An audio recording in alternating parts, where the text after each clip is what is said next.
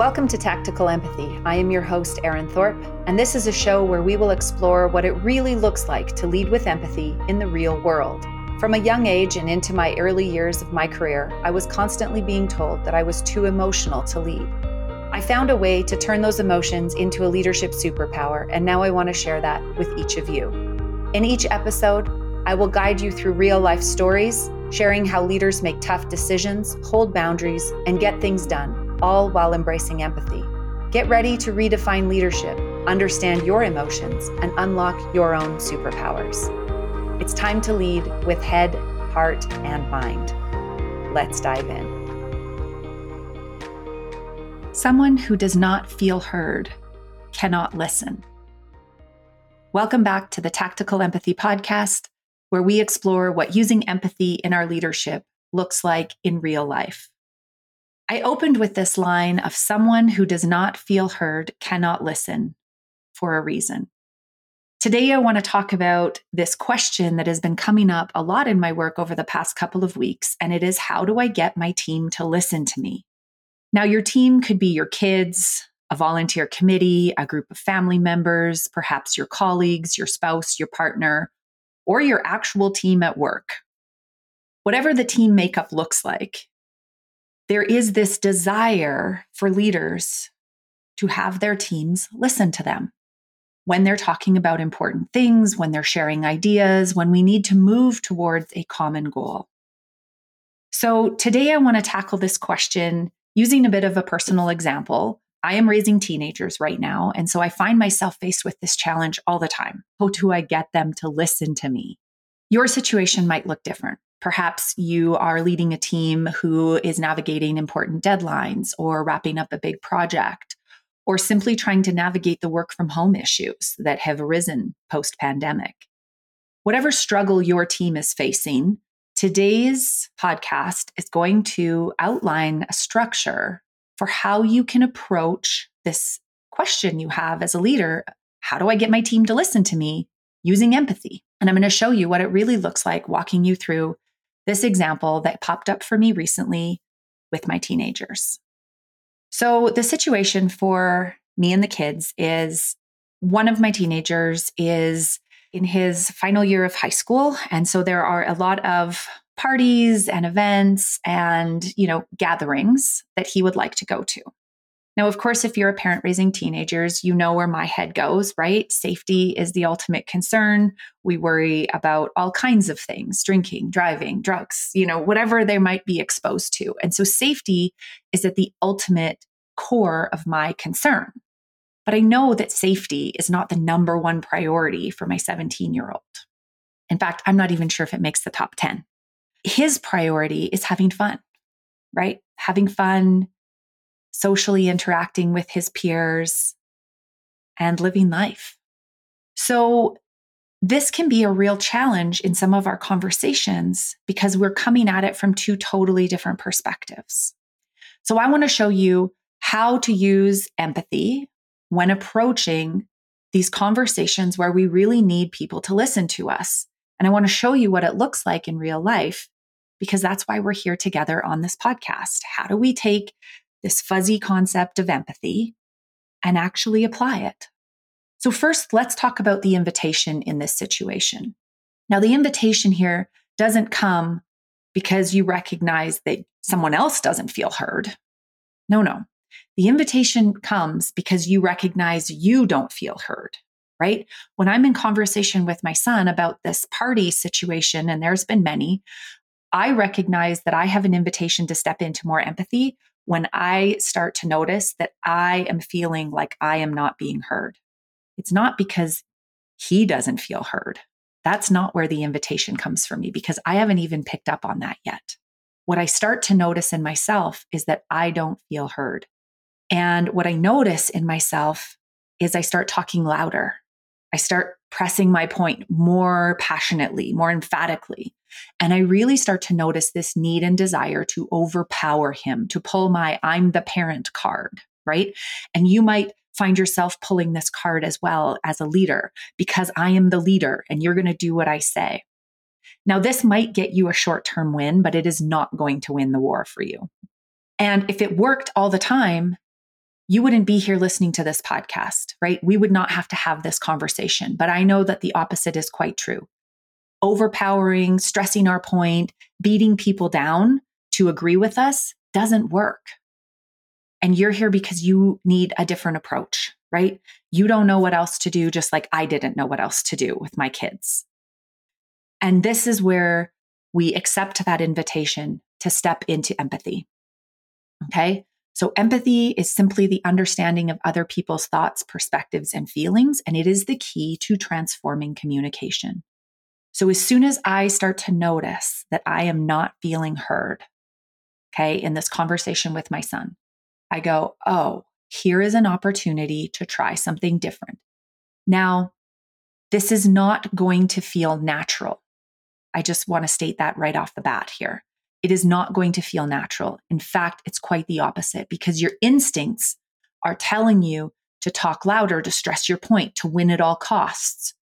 Or if it's not that big of a deal, maybe your instincts are going like, this doesn't matter. They're never going to change their mind. I'm not wasting my time and energy on this. I'm just going to let this slide.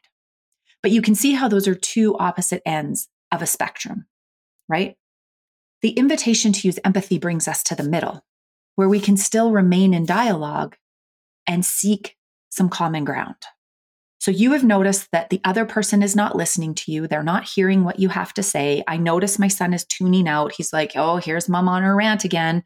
She's probably going to say no, and she's probably not going to let me have any fun. And she just wants to like ruin my life, right? That's where he's at. As soon as I start to talk louder or stress my point, if I engage with empathy, if I can seek to understand what is important to him, we have a chance at salvaging this conversation. So as soon as I notice that I am not feeling like I am being heard, this is a chance and an invitation for me to start listening closer. I have to actually notice that instinct to win, and I have to say, now is not the time. And in fact, now is the time to pay attention to your son or your team member. And I have to start paying attention to what's really important to this other person. What does my son really want in this situation, right? And in the case of, the context of our conversations lately, he just wants to hang out with his friends. He's got a huge social network. It's very important for him. This is how he's going to discover who he is and the types of people he wants to hang out with. And safety is still a real concern, yet it's not important to him at this moment. What's most important to him is having fun and being with his friends. And so I need to see and hear that. And I need to acknowledge that to him. And I need to repeat that back to him. And I say, son, here's what I hear is most important to you. It's most important that you go to this party on Friday night, that you're with your friends, that you're having fun, and that you're able to stay till whatever time he decides he needs to stay, or that he's going to this event, whatever it is. I just need to say it out loud and repeat it back to him so that he hears that I have heard him. And I need to do that as many times until I have all the things that are important to him out on the table. And so I'm going to ask him, is there anything else I've missed? Is there anything else that's important to you? Anything you haven't shared that you feel is really important to our decision-making around this particular situation? And I'm going to keep doing that as many times as it takes for him to completely exhaust what's important to him. Now, he's a 17-year-old boy, so there's, he puts it all out on the table kind of right off the bat. But your team members might not. You might have to go through 3 or 4 or 5 or 6 iterations of this until you get the core of what matters most to them out on the table. And this is where the magic happens, because as soon as you have everything that's important to them out on the table and you have acknowledged it, I'm not saying you have to agree with it. And this is one of the myths of empathy. People think that empathy means that I'm agreeing with or endorsing whatever your perspective, thoughts, or opinions are. That is not true. Empathy just says that I seek to understand. So as soon as I can repeat back to you what it is that's important to you, how you're feeling, what your thoughts and opinions and perspectives are on that issue, I have demonstrated empathy. I have understood you. And again, this is where the magic happens, because now you can say, all right, we've agreed on what's important to you. Would you be willing to hear what's important to me? And if a 17-year-old kid can turn around and say, yeah, I'd be willing to hear what you had to say, Mom. I know your team members will too. And simply by asking permission to share your thoughts and perspectives and feelings and opinions about the situation, you have invited them in to listen to you. And because they feel heard, seen, and understood, they're more likely to sit there and actually explore your side of the situation. And most people will do you this courtesy because they've seen you extend it to them first. Okay? And you can lead them through this process, right? They don't have to know a thing about what you're doing. When I offer my perspective and my opinions to my 17-year-old son and I say, listen, I understand that what's most important to you is having fun. And here's what's most important to me, that you come home alive, that you're still here at the end of Friday night. And so how do we find a way for you to have fun and be safe so that both of us are happy and both of us are fulfilled and both of us can go into this situation knowing we're going to get our needs met? And if a 17-year-old kid can come to the table and have that discussion, I know that the adults that you might be leading in your teams, the community members that you might be leading, the family members that you have, once they feel seen, heard, and understood, they will be willing to sit in that dialogue now, because it's not a monologue of each of you trying to overpower each other with your opinions. It's now a dialogue. You actually understand and hear and see what's important to each other. In the sharing of this conversation, typically common ground will begin to emerge. And this is the case, with my kids around their social lives. I know what's important to them. They now understand what's important to me, and we can find common ground, right? And sometimes that means I have to stay up till 2:00 a.m. and go pick them up. Sometimes that means they're taking an Uber home. Sometimes, there's a lot of different ways we have solved this problem. The most important thing for me is we're having the dialogue and we're solving the problem. It's not getting swept under the carpet. I'm not forcing my opinion to the point where my kids aren't talking to me anymore and just going out and doing things behind my back.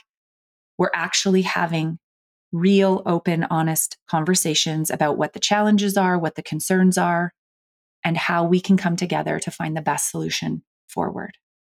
So I know this is true for your teams as well. In summary, when you notice that you are not feeling heard and you feel that overwhelming emotion start to rise up in you and that desire to overpower someone, to talk louder, or to simply walk away out of frustration, this is your invitation to use empathy right there in that moment, whatever the context of the situation is. How can you take a little tiny step forward to fully understanding what the person on the other side of that conversation is going through? And it starts by just simply listening to them. You do not have to do anything else but listen. I want to leave you with this visual. If you imagine that your perspective and your feelings and your opinions are like a ball, okay? I always use a soccer ball because we're a soccer family. So it's a soccer ball and I'm holding the ball, and that's my perspective, feelings, and opinions. And the person that I'm in conversation with also has their own soccer ball. When we get into the middle of this conversation and things start to get heated and we start to notice that our perspectives and our feelings differ on the subject matter, we both start to hold tighter to the ball. We pull it closer, we grip it tighter, because we don't want anyone to take it away from us, right? We think it's the most important thing.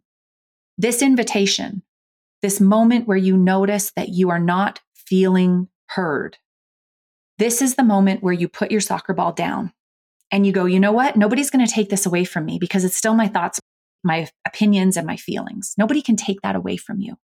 But I can set it down for a moment. And in setting it down for a moment, it frees up your hands to be able to accept and look at the soccer ball from the other person. So you can pick up their opinions, their feelings, their thoughts, and you can look at them and you can go, oh, isn't that interesting? I didn't see it from that perspective. And again, empathy just simply requires you to look at it, to understand it. You can hand it back and say, I don't see it that way, but thank you for sharing, right? It's still their soccer ball. It's still their thoughts, their feelings, their opinions. And when you take time to look at theirs, they're more willing to pick up your soccer ball, your thoughts, your feelings, your opinions, and look at them. And that's the magic that happens when we use empathy inside tough conversations. So give it a try. I'd love to hear from you. Reach out in a DM. You can connect with me through my website, www.erinthorpe.ca. And I look forward to seeing you next time on the Tactical Empathy Podcast.